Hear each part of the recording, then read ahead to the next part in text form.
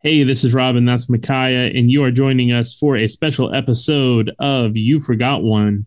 Today on You Forgot One, the 30th anniversary of the release of Nirvana's Nevermind.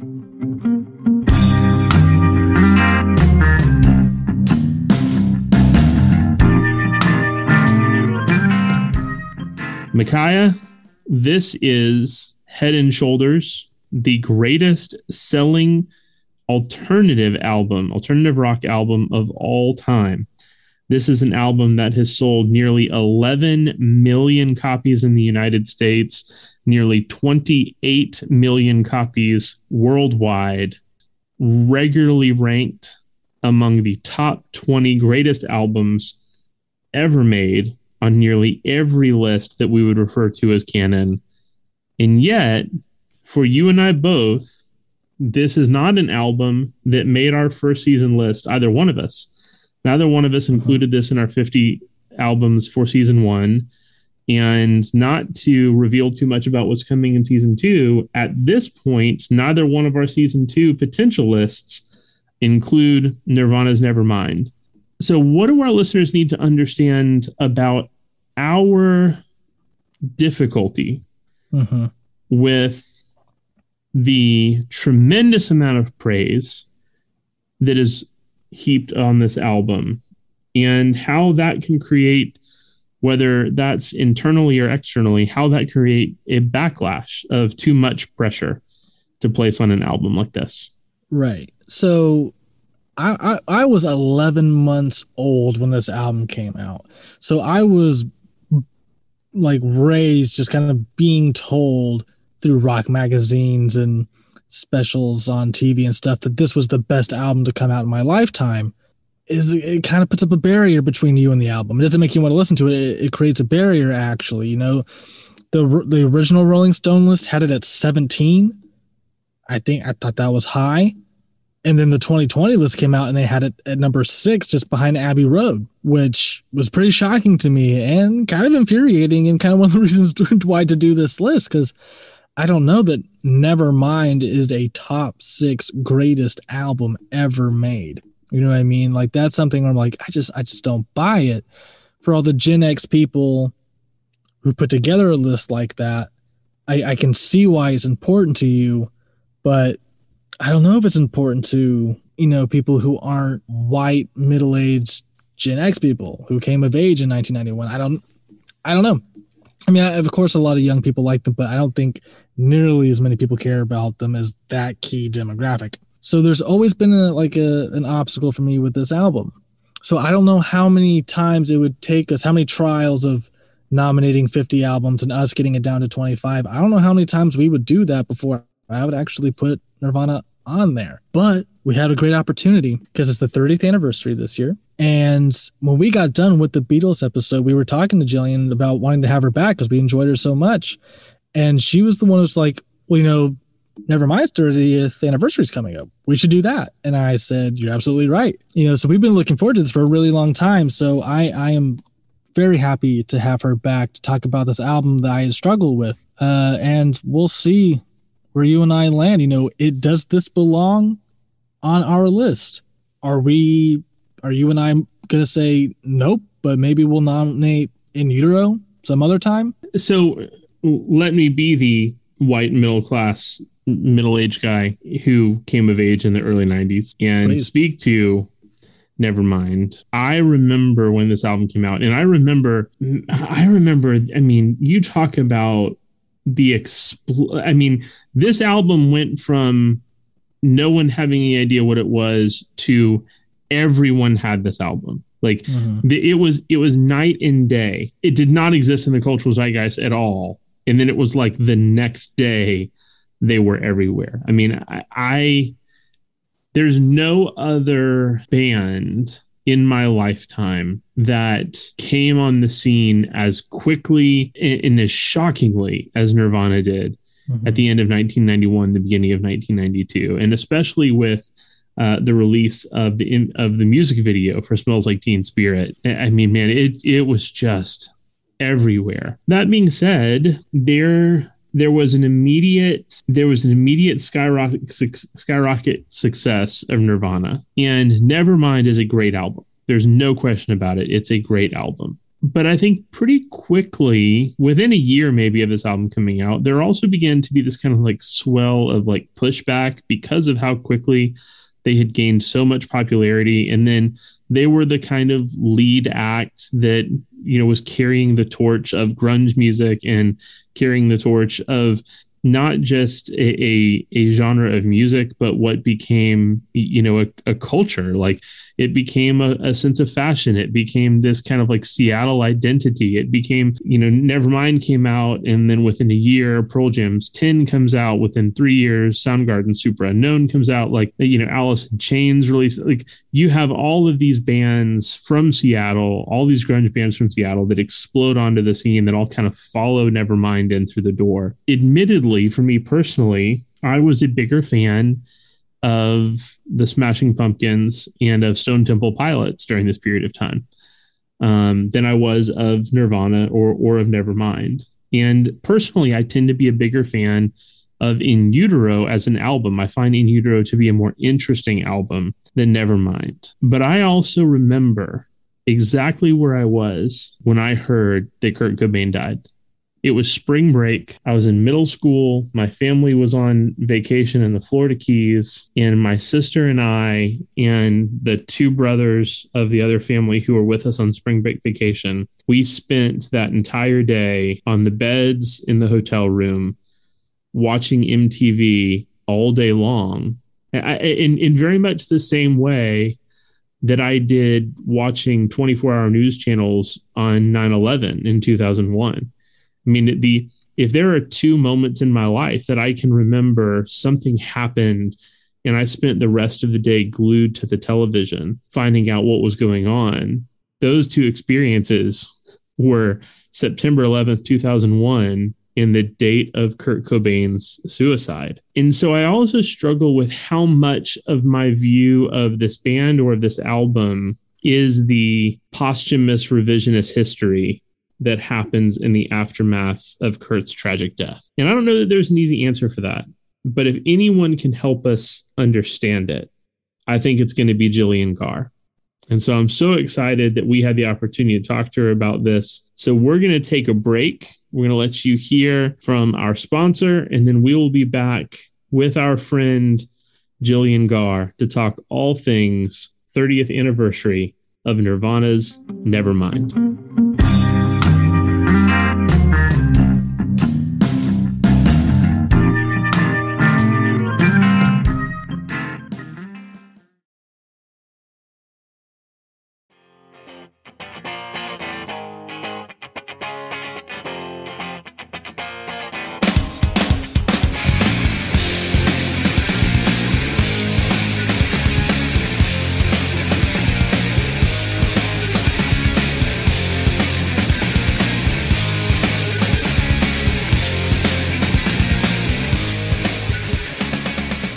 Gillian, tell us about how you first discovered Nirvana. What was your pathway in to this band, and why are they so meaningful to you? Well, it's funny because the first time I heard them was when I was assigned to do the review of the Sub Pop 200 collection that came out at the end of 1988. And I was excited about that because it meant I could get a free copy of the box. It was 3 EPs in that incarnation. And Nirvana had a song on there called Spank Through, and I didn't like it.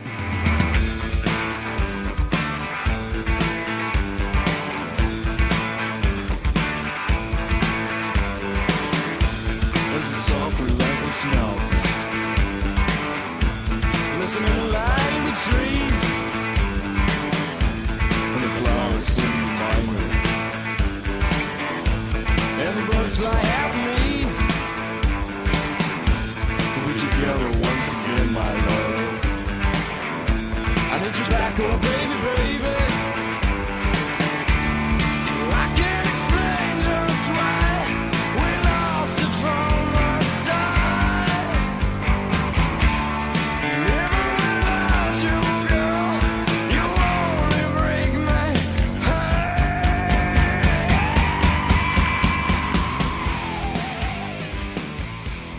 it's still not one of my favorites. And, and I honestly don't think it would make anyone's top 10 Nirvana songs list. So I didn't mention it in the review. So the next year, I was still doing the calendar section at The Rocket at that time, The Rocket magazine. And in typing up the listings, that's probably the first time I typed Nirvana's name, because I didn't type it in the Sub Pop 200 review because I didn't mention them. So I think I even identified it in my book Entertain Us, The Rise of Nirvana, in the afterword or something. I think it was for the March 89 issue. That may have well been the first time I typed their name without even thinking about it. But then in June, the managing editor, Grant, asked me to review Bleach, their first album, on Sub Pop. And I did like that one. What I liked, and it's interesting looking at it now, or looking back at it, how it seems to sort of foretell where they may go, because of course About a Girl is the obvious thing that everyone always mentions. And, probably they always say Beatlesque when they talk about that song, which it is. But the other songs, some of the others, they have a melody, or they choose a song because of its melody, like Love Buzz. Love Buzz is on the album. That was their first single. And that's a cover by Shocking Blue. So, they're already kind of hints ahead that they're not just going to be, this one note, heavy, sludgy kind of band.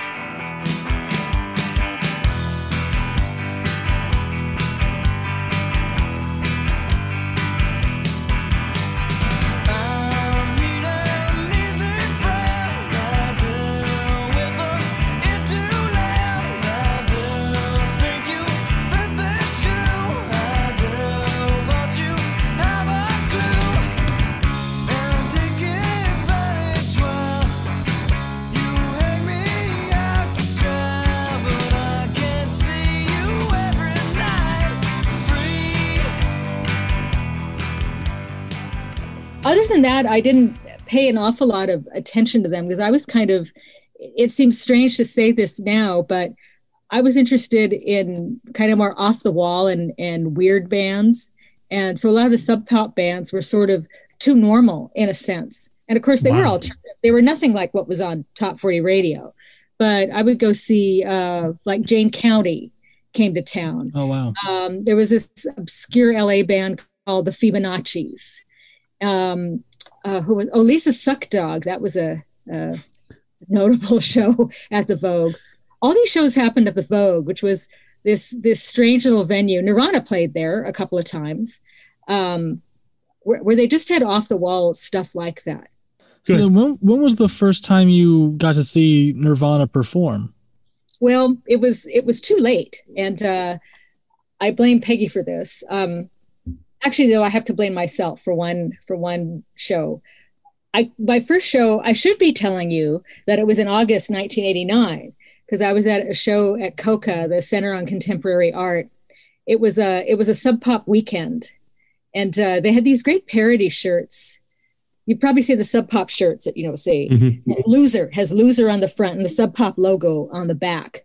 And so I actually might be sitting over there, but so for this weekend, someone did a parody shirt that said Sugar on the front in the same type. And on the back, it had the Sub Pop logo, but it was changed so that at the bottom, instead of Super Fuzz Big Muff, it read Super Sugar Big Buzz.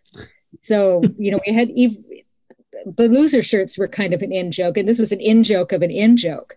But it was Mudhoney was playing this show, which was why I wanted to be there. And I volunteered to work the bar so that I could get in free. Remember that volunteering gets you into things. And years later, I thought, well, Mudhoney was the bigger band. Surely they must have headlined. But no, Nirvana did. And I left after Mudhoney, so I missed them then. And then I wanted to see them when they played the Paramount on Halloween of October 91. And I called the promoter, and she said they didn't have any tickets left. I guess they didn't have a secondary market for tickets the way they do now. You'd go online to StubHub or something. So I missed that, and that just killed me. So I actually really didn't see them until September 92, September 11th, in fact. Just this past weekend, they played the arena, or the Coliseum, rather. And So I came to them late, but then I did end up seeing a lot of really unusual shows after that, because a month later, they played a secret show opening for Mudhoney at the Crocodile. They did 2 shows, and October 3rd, they played up at Western Washington University in Bellingham. And then they came back down to Seattle and played the Crocodile. And I managed to get into that show because that was the day I interviewed Courtney Love. So that was a happening weekend. So I saw that show. And then in August 93, they played a last minute show that was raising money for the Mia Zapata investigation. Mia was the singer of the Gits who'd been murdered just the month before, and they'd hired a private detective. And the show was to raise funds for that. And Tad was the headliner, but Nirvana was added at the last minute. So, these are the shows that not everyone got to see. So I saw that one. And then I was at Unplugged as well. So. Oh, wow. Really? Yeah, I was. Wow. That was a friend of mine was friends with Lori Goldston. She hung out with the Black Cat Orchestra. Lori was the cellist in that band. And Lori was the cellist on the U.S. tour for In Utero. And they were going to be in New York. And my friend mentioned she was going to go to New York because Lori had said he'd get in the show. And I just sort of invited myself. I said, can she get me in too? And she agreed, yes. And then my friend ended up not going. And so I just went on my own. And I saw another show in New York. They played a regular show.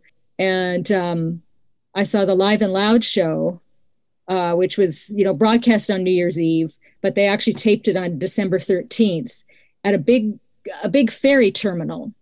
That it was where the ferries left to go to Victoria in British Columbia, but they didn't run during the winter. So there's this huge shed, and we did the show in there.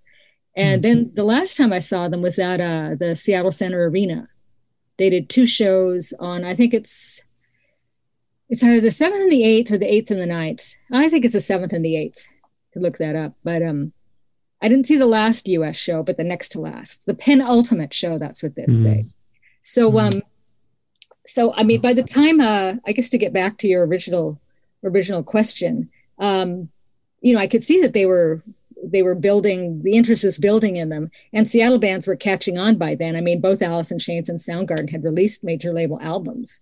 But then when Nevermind came out, that was the one that really got me because it has such a strong pop sensibility.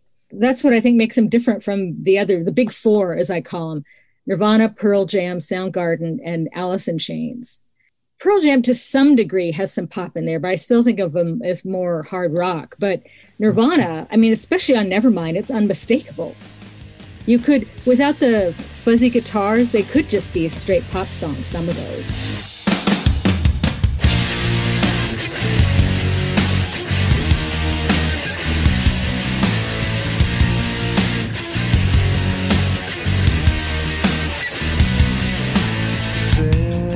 Kids for food.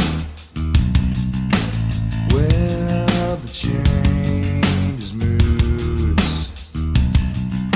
Spring's here again. Rape the dark grass.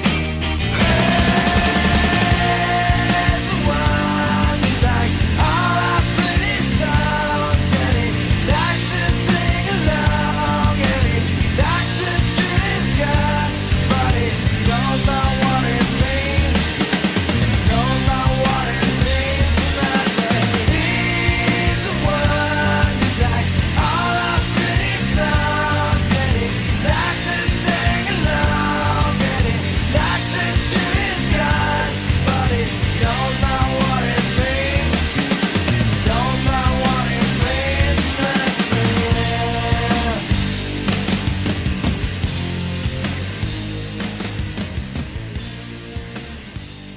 One thing about that time, that fall, I guess that'd be 30 years ago, and into the next year, 92, living in Seattle was kind of like being in college again, when you'd walk around the campus and out of the dorms, you'd hear whatever the popular song was, the most popular song amongst young people.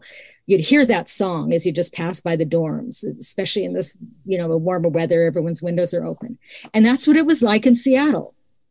You'd be walking around, and you're not on a campus. This was just in my neighborhood, which is, where the cool and hip people supposedly live, or the supposedly cool and hip people live. It was coming out of all the apartments. Wow. You'd be hearing, especially Nevermind, but the other Seattle bands, and all kinds of bands. All kinds of bars were playing Nevermind. Sports bars would be playing Nevermind. Gay bars were playing Nevermind. And they'd have a tape and they'd be playing the album, and it would end, and they'd just turn the tape over and play it again. It was saturating the whole city. Well, let me ask this question, because this is something that Mikhail and I have gone back and forth a lot in the last 24 hours talking about this album. And of course, we have an age difference. So I'm 40 and Mikhail is 30. So I can distinctly remember when Nevermind came out. I remember that first big hit. I remember when, Smells Like Teen Spirit debuted on MTV. I remember how quickly the album kind of became inescapable, that it broke in a way that I had never in my life to that point experienced an album break. That it went from a band that no one knew about to suddenly being everywhere instantly. Yeah. Or at least it felt that way to me.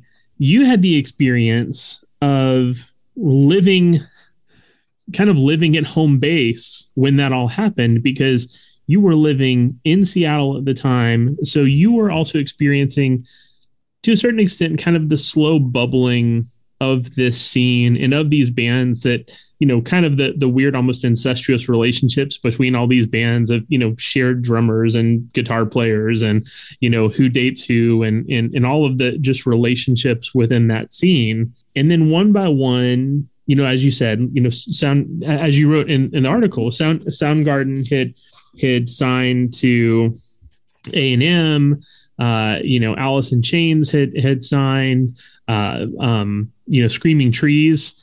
Like there are bands that were a part of this group, part of this scene, part of this culture of the city at the time, that all started to kind of break into major labels.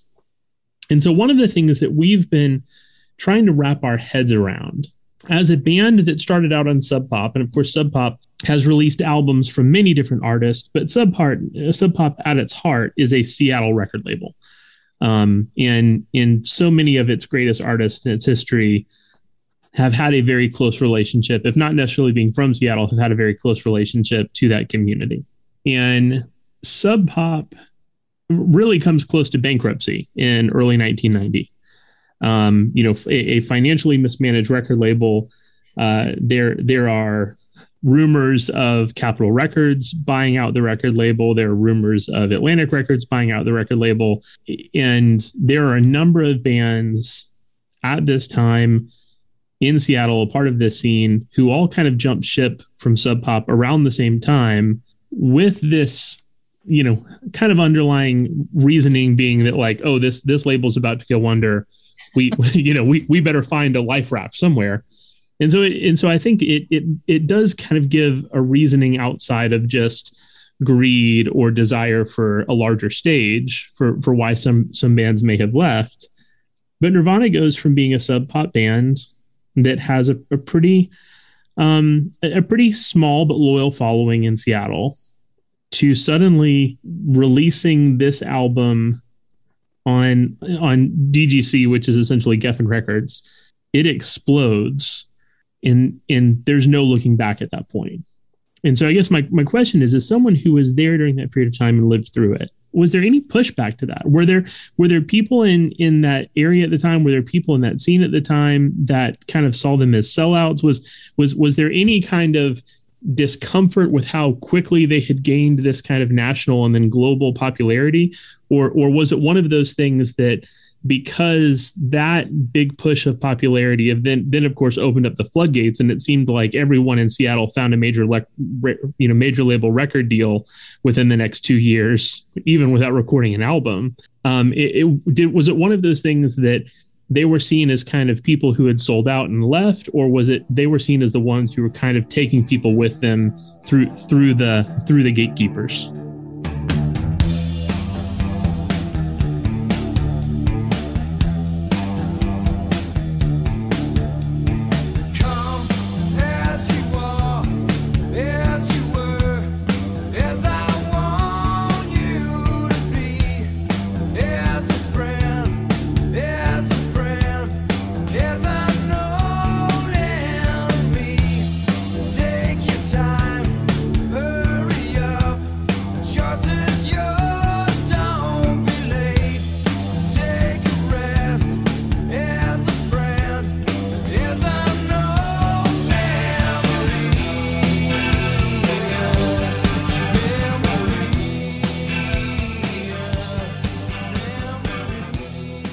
Well, you know who was really uncomfortable about the success of the band and who worried about the selling out type of thing? You know who that was? Kurt. Yeah, big time.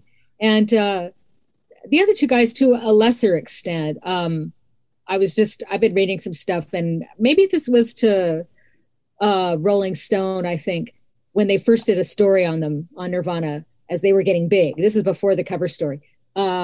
And Chris Novoselic he's obviously a little discombobulated by everything. And he says, I wish we had a time machine and could go back a couple months. I'd tell people to get lost, which, you usually don't hear people say when their album is becoming so successful. He and Dave learned to roll with it pretty soon, but, there was Kurt self-conscious enough about it that when they were on the cover of Rolling Stone, he wears the T-shirt, corporate magazines still suck, which I thought was a nice touch. I don't remember hearing that many people here push back about it. I think because, for one thing, the success was just so astonishing. I mean, it was, as you say, it broke like no album had ever broken before. And it wasn't just the album, it was the scene. It was 92 was just this insane, crazy year where everything was just so over the top that, I don't know, selling out didn't come into it, because this isn't even what bands look for when they're being successful. Yes, number one album, but you don't have all this other craziness going on. There's Seattle with and they drink coffee and they wear plaid shirts. And it was this whole grunge style type of thing. And then they're wearing this, they're modeling it on the runway. And Megan Jasper's great prank about the grunge slang, just making up grunge slang words for the New York Times. That was so amazing. You think of, well, that was our reaction. See, to just prank him even harder when that happened. But I wanted to ask you, Gillian. So, I mean, these things just happen. London 1977 is the year punk breaks, right? And suddenly everyone has an album. Stranglers, Slits, Clash, Sex Pistols, everyone. And pretty similar to America at the same time, the CBGB New York scene. And then Seattle 91, 92, these things just happen. But how does Nirvana break? How does this cultural phenomena happen? I can kind of wrap my mind around punk, this kind of post Andy Warhol, people, just over, the hippie movement, right? Unemployment everywhere, poverty, and over prog rock. I can wrap my mind around that, but for some reason, understanding how grunge happens and why it explodes. So how does this happen? Well, a lot of that's that indefinable factor of timing. Yeah. Nirvana broke through. One of the things I thought about was Tracy Chapman. It made me think about her success. Because also I think the similarity is that when those records came out, there was nothing like that on the radio. There was just nothing out there like it. So, I mean, I remember hearing people say that when Fast Car came on their car radio, they had to stop and pull over because they were just, what is this? What is this amazing thing? Mm-hmm. And I think Nirvana was similar in that there was nothing like that on the radio. Certainly in the previous year, there hadn't been, or a couple years. They were talking about hair metal, and those were the big bands those were the bands on the charts, but you had a lot of soloists.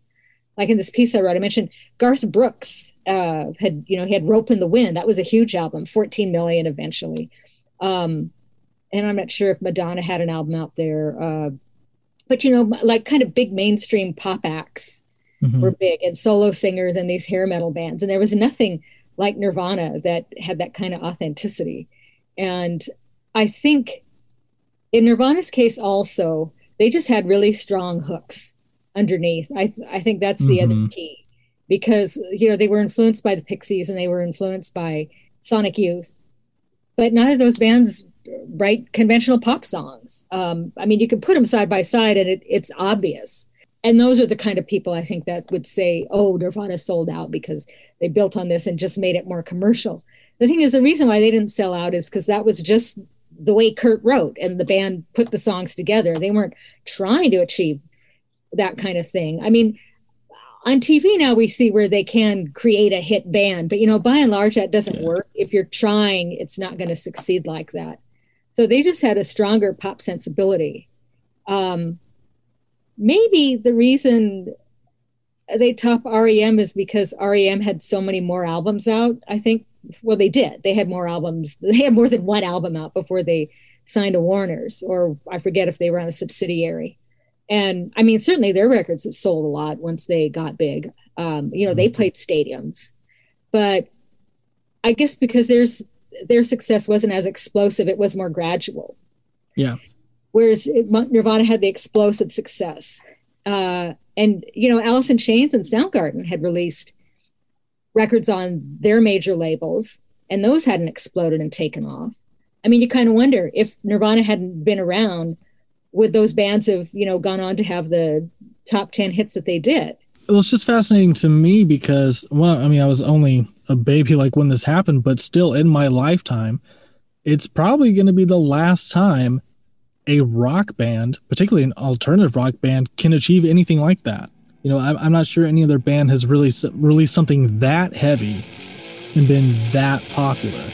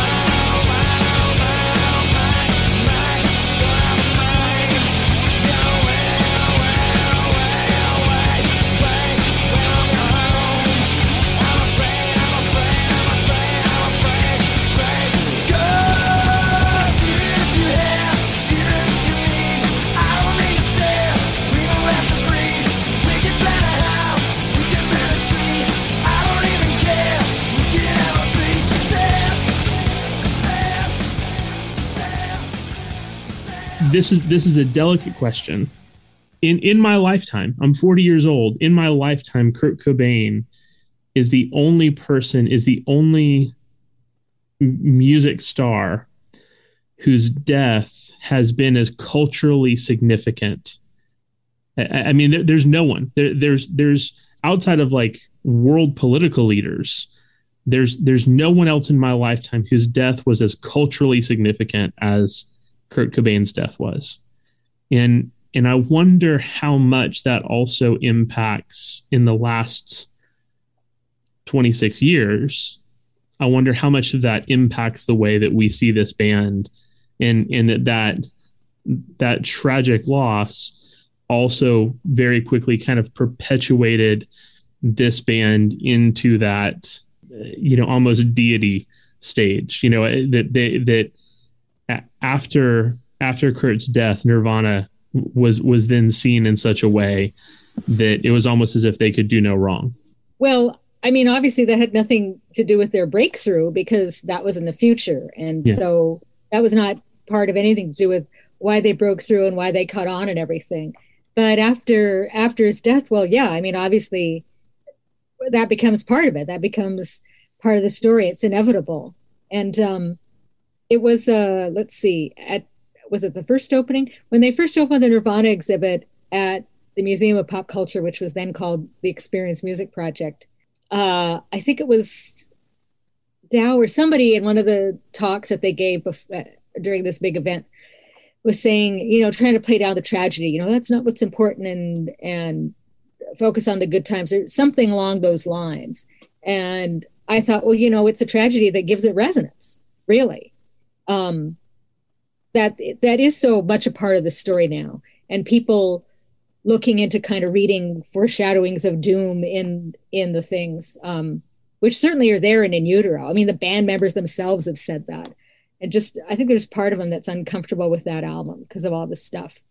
But even, and I quoted this in my piece, I even think that chorus in Teen Spirit is kind of spooky, because I was reciting the lyrics for my mother because she could never understand the lyrics really in rock songs. So he's singing, "I'm worst at what I do best, well, and for this gift I feel blessed. Our little tribe has always been and always will until the end. I'm worse than what I do best for this gift of being blessed. A little group it's always been, always will until the end.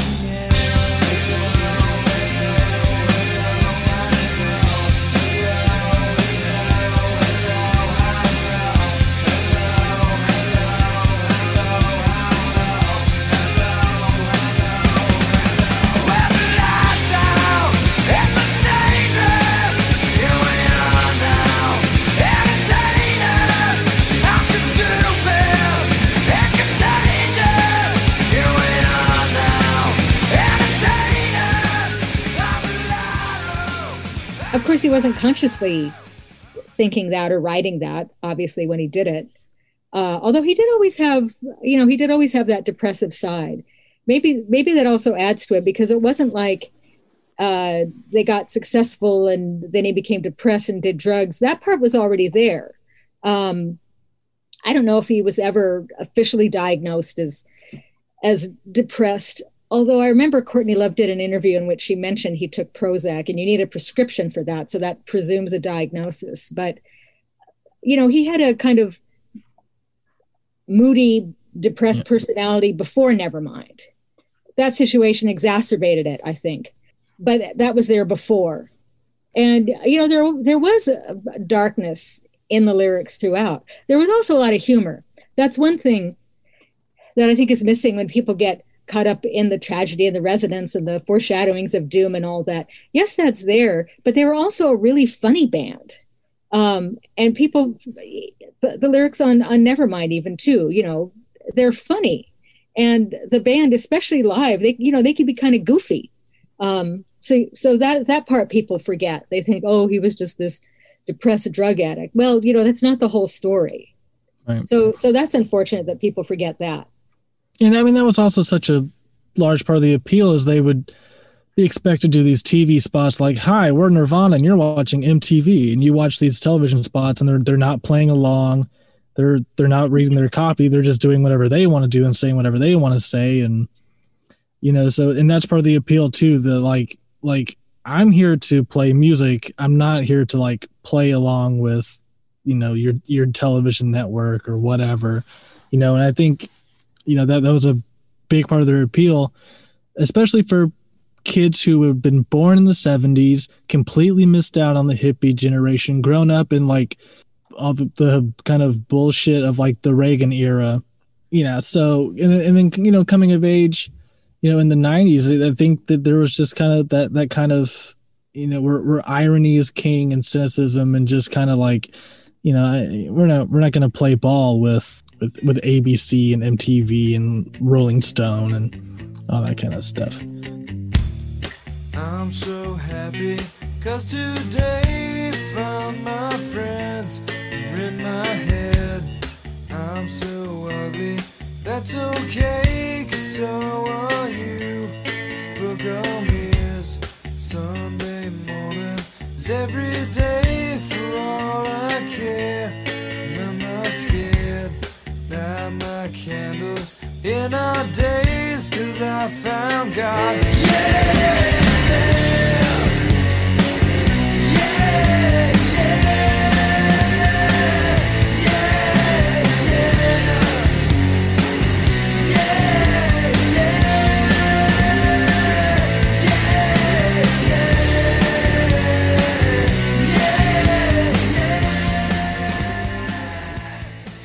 his heroin use starts escalating at the time of Nevermind's release. But what was striking to me was that he was finding all the work he had to do in the interviews too much before the album had even come out. I found an interview in the Rocket magazine, in their September issue, which means the writer had to talk to him in August.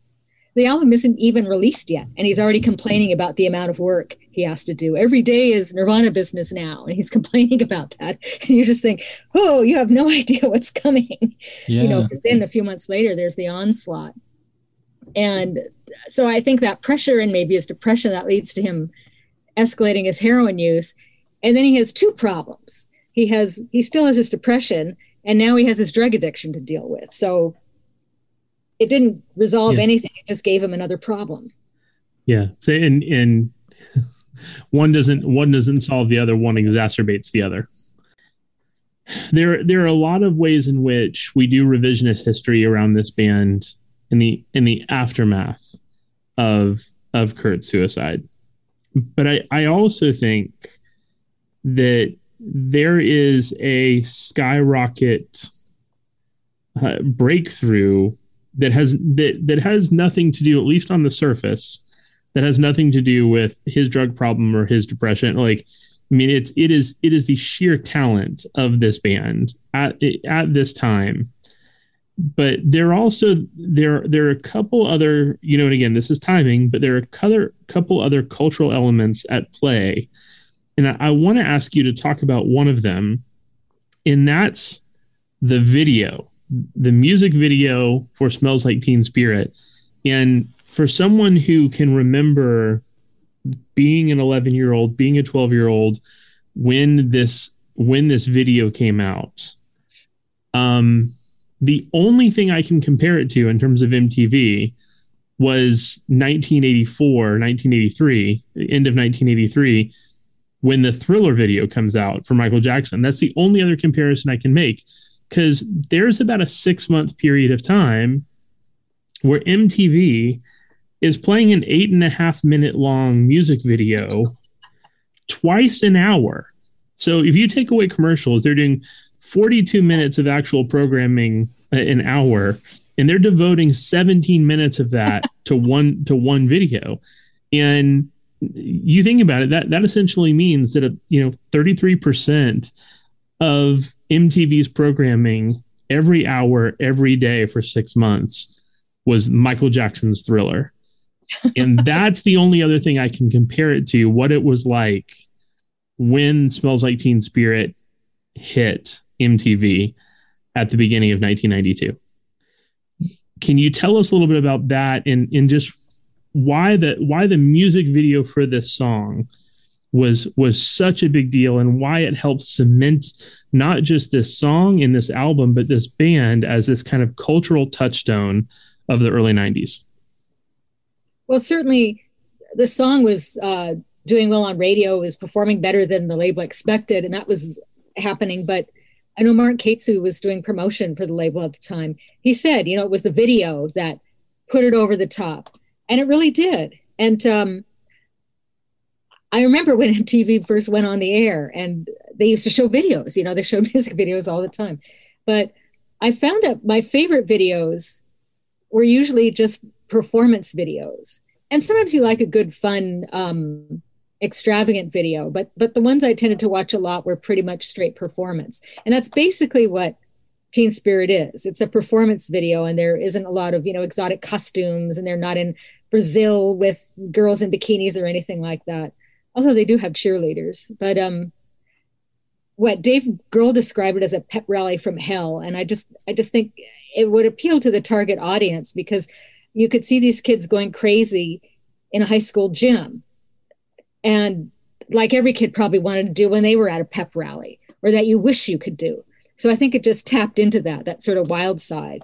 As indeed, even the director of the video found it hard to control, because he wanted the kids to come out of the stands at a certain time. But eventually they just got fed up and are just running around and knocking things over and stealing the instruments. And the band was just going along with it, thinking, hey, this is great. This is mayhem.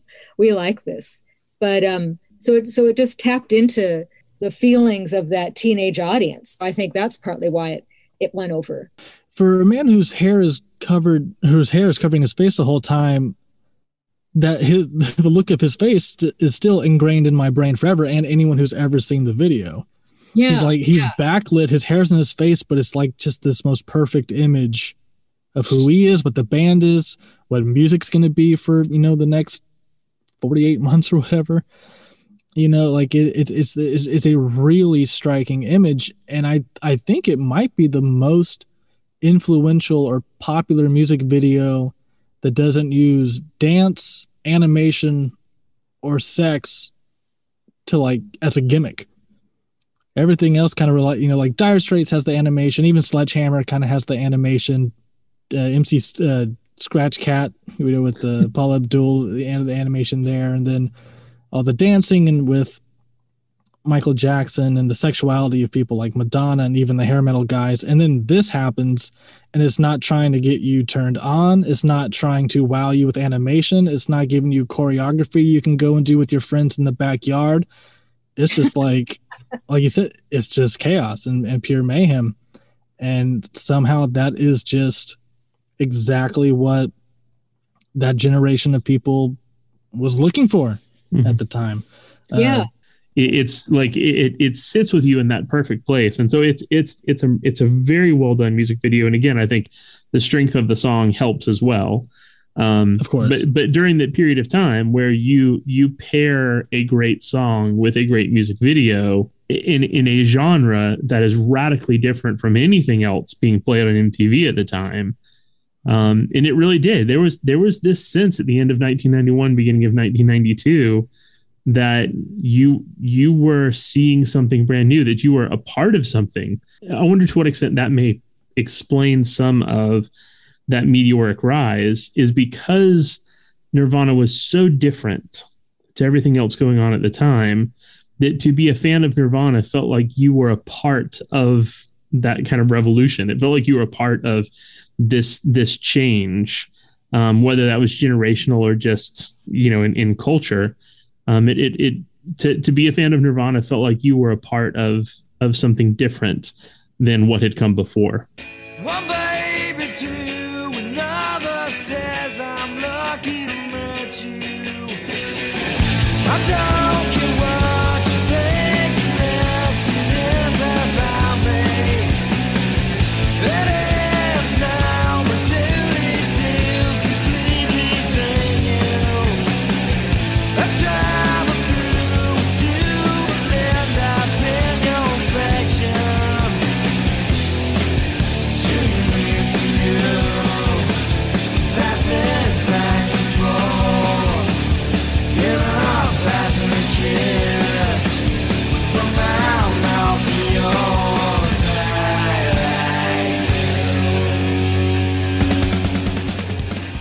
Yeah, it's something more forward thinking.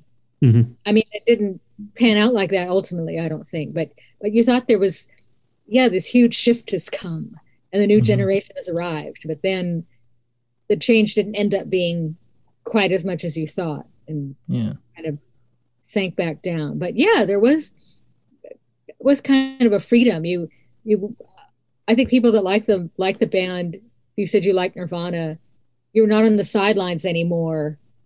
You were on the field for a change. You were the center. You were the focus.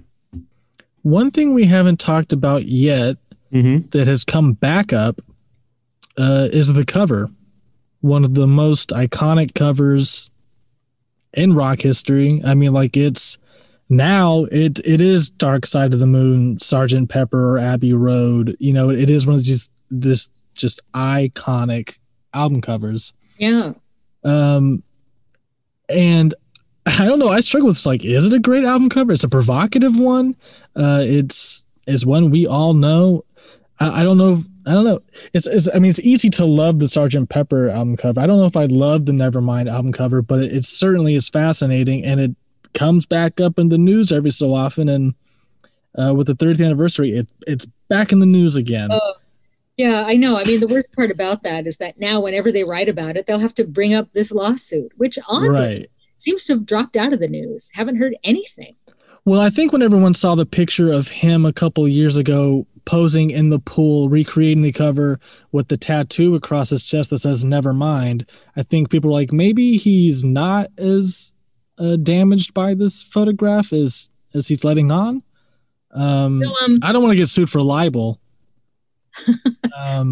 Well, I was reading in an article, and I cannot remember who posted this, but it was an article, and they talked to various lawyers about issues that may or may not come up with this.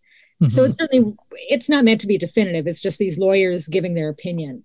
And one lawyer mentioned that, I see people saying, well, he posed and made the cover, and doesn't that show this?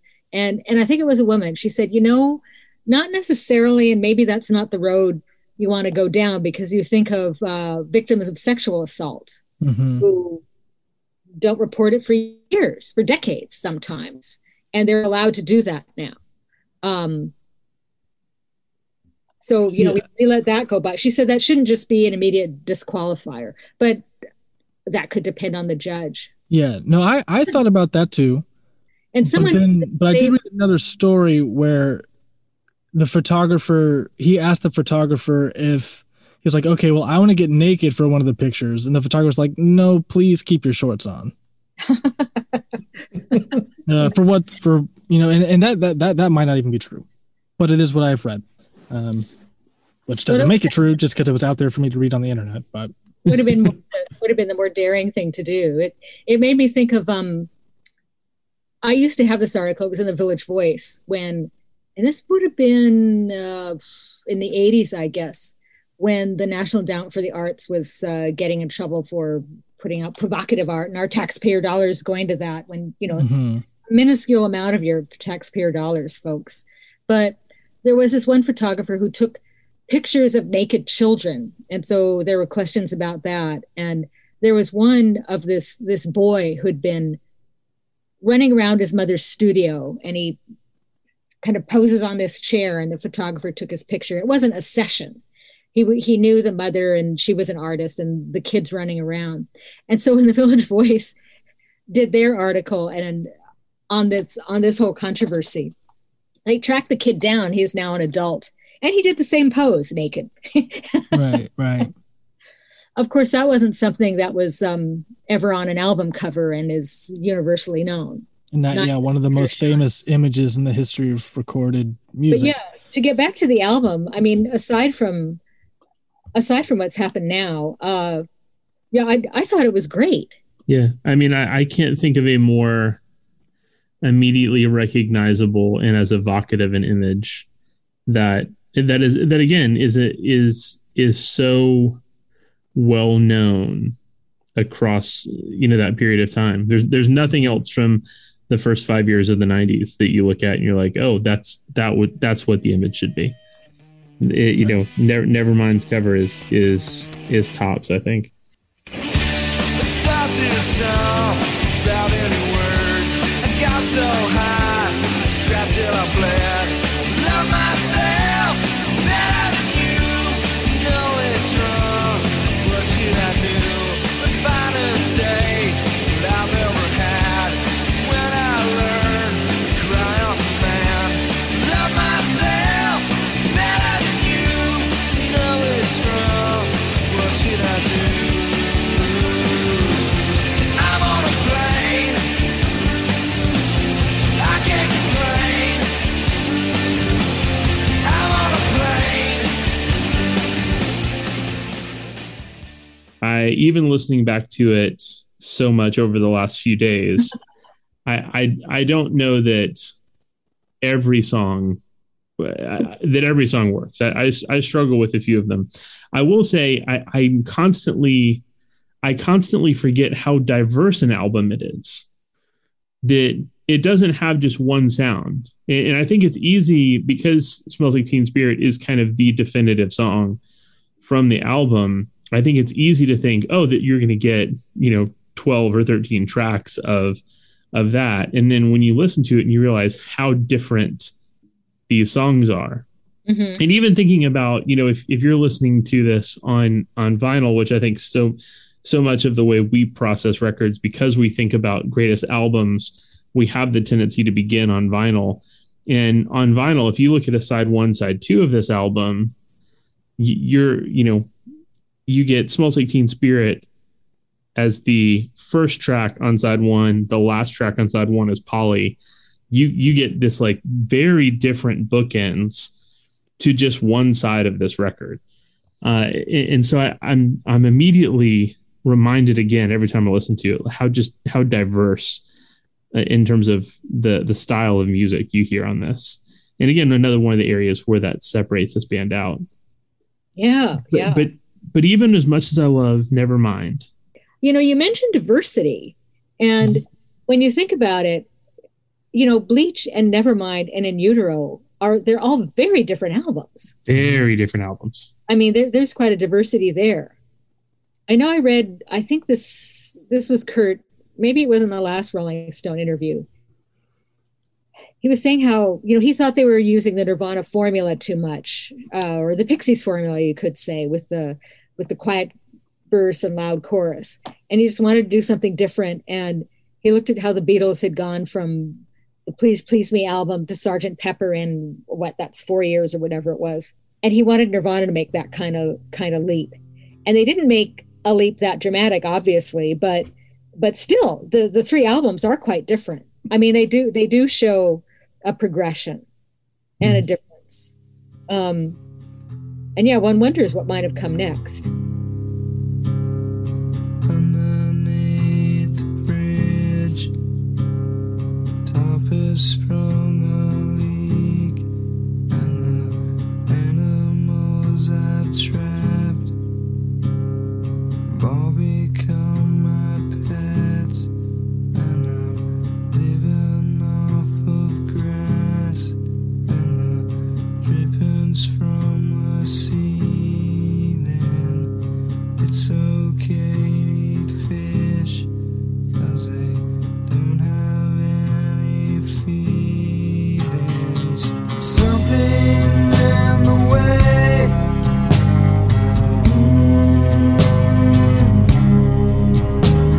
something in the way, yeah.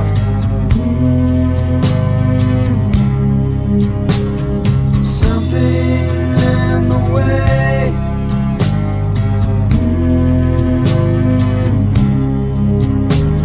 Something in the way, yeah.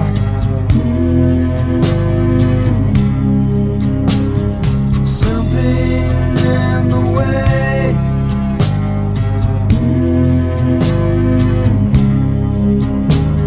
Something in the way, yeah.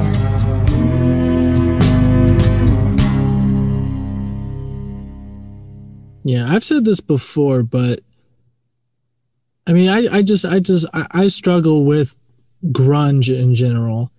But Nirvana, for me, just like being told since I was a kid that like Nevermind's the best album to come out in my lifetime makes it hard to approach it. You know what I mean? It's just like, I don't know. I don't think so. You know what I mean? So it has so much built up before I even have the chance to get to it. Listening to it, man, like that side one is real strong. Like that, it's about as strong as a side one to an album can be.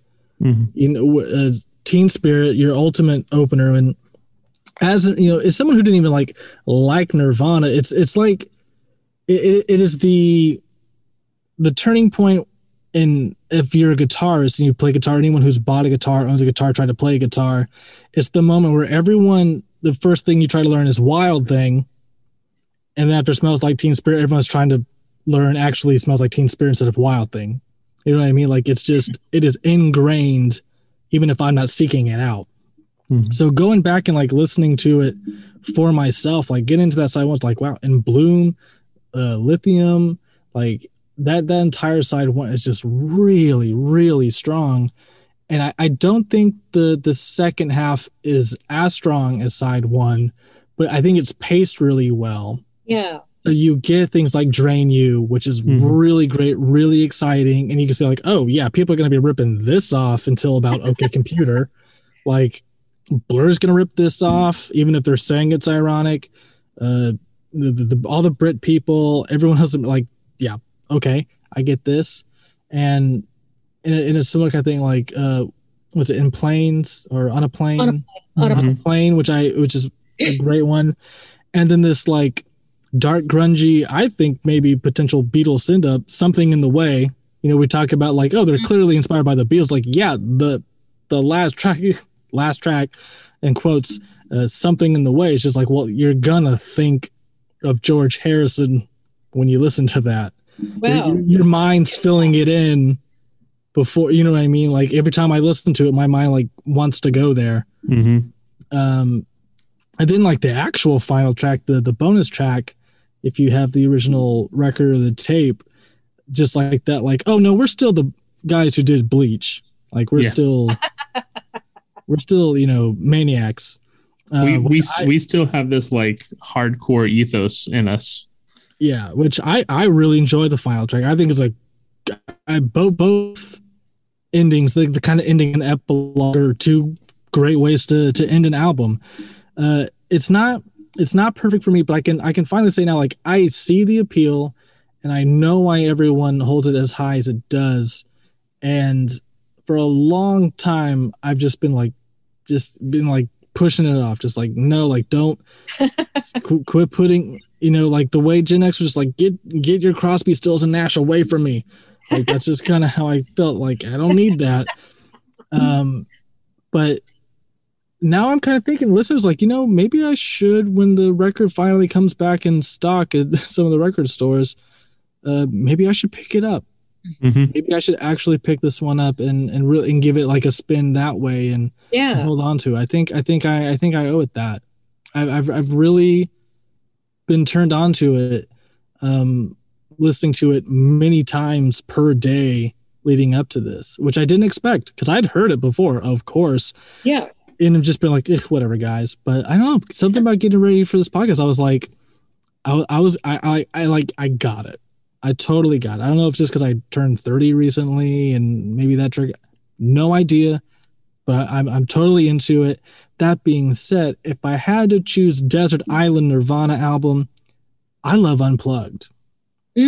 Not to be the guy who makes the weirdest choice or a weird choice, but I think it's really fantastic. You really, because you can't hide anything on Unplugged. Yeah. You can't hide it through distortion and everything. It's just like, oh, this is a great band.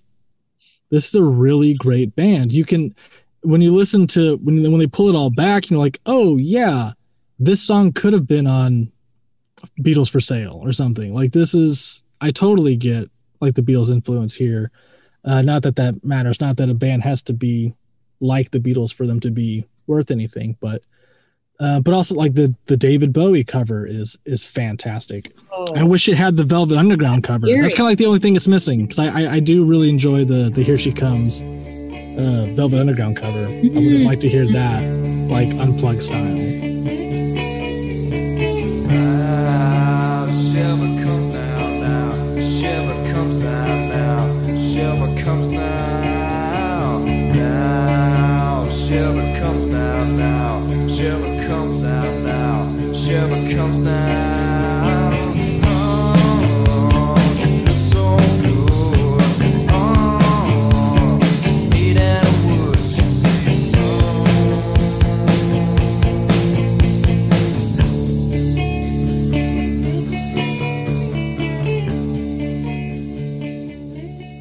Well, Gillian, we want to thank you so much for being with us again. For our listeners, how can they follow you? What can they go purchase right now on Amazon or their local independent bookstore? What, especially thinking about Nirvana, what can they go find of yours right now? Well, the ones I recommend are Entertain Us, The Rise of Nirvana. And the thing you're reading, it's not an article, it's an ebook, a one-song ebook, and it's called Smells Like Teen Spirit, the Alternatine Anthem of the 90s. And I think that might only be available on Amazon. And it's an ebook, but if you have, I know if you have a desktop, laptop, you can download a Kindle app from Amazon and read books that way if you don't have a Kindle. So you can still buy it and read it. And I think it's $2.99. So it's, less than a latte or something, less than a magazine. And it's good too, because it's like, you can sit down and finish it in one go. Like and you'll get a lot out of it. And if you got an afternoon where you're just like, I want to read a book today and pat myself on the back for it, this is a good one to go to. Mm-hmm. All right. And then I did a book for the 33 and a Third album series on In Utero. So those are the ones I'd recommend the most. I think the Rough Guide to Nirvana might still be in print. I'm not sure. But I know it's out there. One can buy a used copy. And that's just, if you're familiar with the Rough Guides, it's, like a general history and looks at different songs and stuff. I mean, things like the ebook, I think you have to buy on Amazon, but if you want to support your local bookstore, certainly you can look up to get the exact title. You can look that up on Amazon and then order the book from your local bookstore. Like in Seattle, we'd go to the Elliott Bay Book Company, and in Portland, Oregon, you'd go to Powell's Books. But so, yeah, I always recommend people go to an independent bookstore. They're supposed to be able to order everything. Oh, and then the last book I had come out was a history of Sub Pop called World Domination. The Sub Pop Records story. And so Nirvana obviously figures in there a lot. There's some interesting Nirvana stories in there. Oh, and I'm on Twitter. I think it's just at Gillian Gaar. And on Facebook, I have a writer page, Gillian Gaar Writer. And that's like a fan page that you can just follow. It's not like sending a friend request or anything. And so I post articles that I write, or if I'm doing a reading, which I haven't done, I'll do that, or maybe a review of my work. So.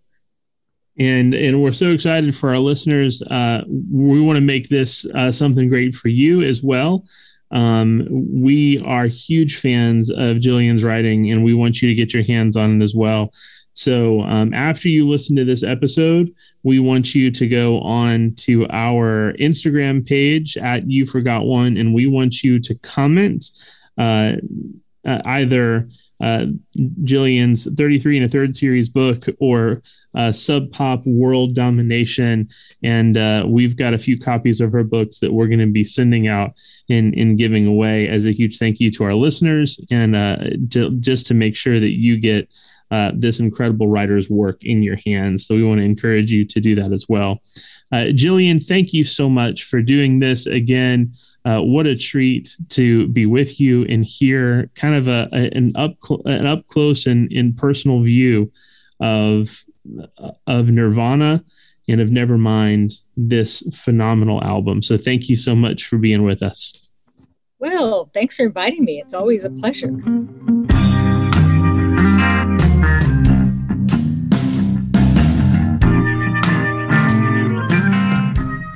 Rob, we have an important decision to make now. Mm-hmm.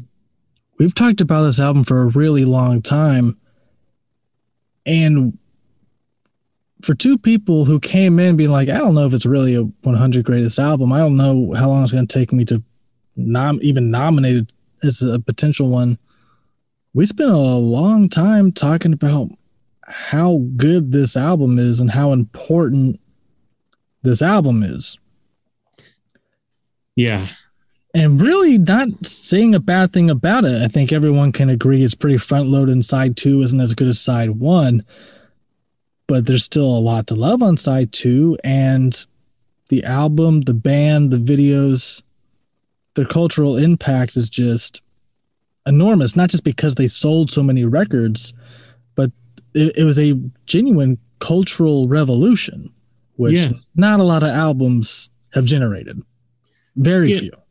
Yeah, and this is what I kept going back to in my mind as we were talking with Gillian. This is not a personal top 50 favorite album for me. Mm-hmm. There are easily 50 albums I enjoy more and love more and go back to and are personally important to me. Siamese Dream by Smashing Pumpkins is a more important album to me than Nirvana's Nevermind is. That being said, I don't believe that we can deny that this is one of the 100 greatest albums of all time. I agree. Now, I don't know what we do with that, because when we started doing these bonus episodes in between our season, I don't know that I was expecting us to be adding albums to our lists, but I think that's where it is. And I want to quote, we've talked a lot about me being, a late Gen Xer and you being a millennial, and the differences in that kind of cultural experience in our generations and how we experience this album. But at least you were alive and can remember, early years of your life that where this was music you heard and encountered. Well, and I even vaguely remember Kurt's death. And like there's somehow not only is the music ingrained, but like the Courtney Love relationship, Francis being born, and like, I mean, like a lot of like the tabloid kind of stuff. Like, I don't remember learning my ABCs, and I don't remember learning about Kurt Cobain and Nirvana and all the tabloid stuff and the music, but I have that information. I don't know how, I don't know when, but it's been with me for so long. It was just so around me and so immersive that like it's just information I know. Yeah. Somehow I know Kurt Loder, right, was on TV talking about, the Kurt Cobain's death, like it is in here. I don't know how it got there, but that's just how just inescapable all this Nirvana fever was. Yeah. And I think as well, when his body was found, the very, it wasn't an organized thing. It was a very kind of just organic response as the fans in Seattle gathered together at the park, and, Courtney came to share her love and support with him and ended up reading out loud the suicide note. And so, I mean, I can still remember the shakiness in Courtney's voice as she read the suicide note out loud, and then responded within her anger and brokenheartedness as she screamed, as she screamed to screamed in response to his suicide note as she read it out loud to this park full of people. And again, all of that was on MTV News. And so it's a strange thing to remember. Load up on guns and bring your friends. It's fun to lose and to pretend she's overboard and self-assured. Oh no, I know a dirty word. Hello, hello, hello, hello, hello, hello. With the lights out, it's less dangerous. Here we are now, entertain us. I feel stupid and contagious. Here we are now, entertain us. I'm worse at what I do best, and for this gift I think we have to include this album, but I also wanted to get a sense of someone who's a Nirvana fan who would have no relationship in their lifetime to this band existing. And so in many of the same ways that you and I approach bands from the 60s and 70s that we were not alive for, but yet we have deep love and appreciation for, what is it like for someone who loves Nirvana, despite the fact that there's no part of their life that coincided with the existence of this band? And so my 16-year-old nephew, Scotty, who is a huge Nirvana fan, I sent him a text message today letting him know we were going to be recording this episode. And I just said, hey, what are your thoughts? What is it about Nirvana that you love? And this is what he sent back to me. He said, the writing in Nirvana songs is the best.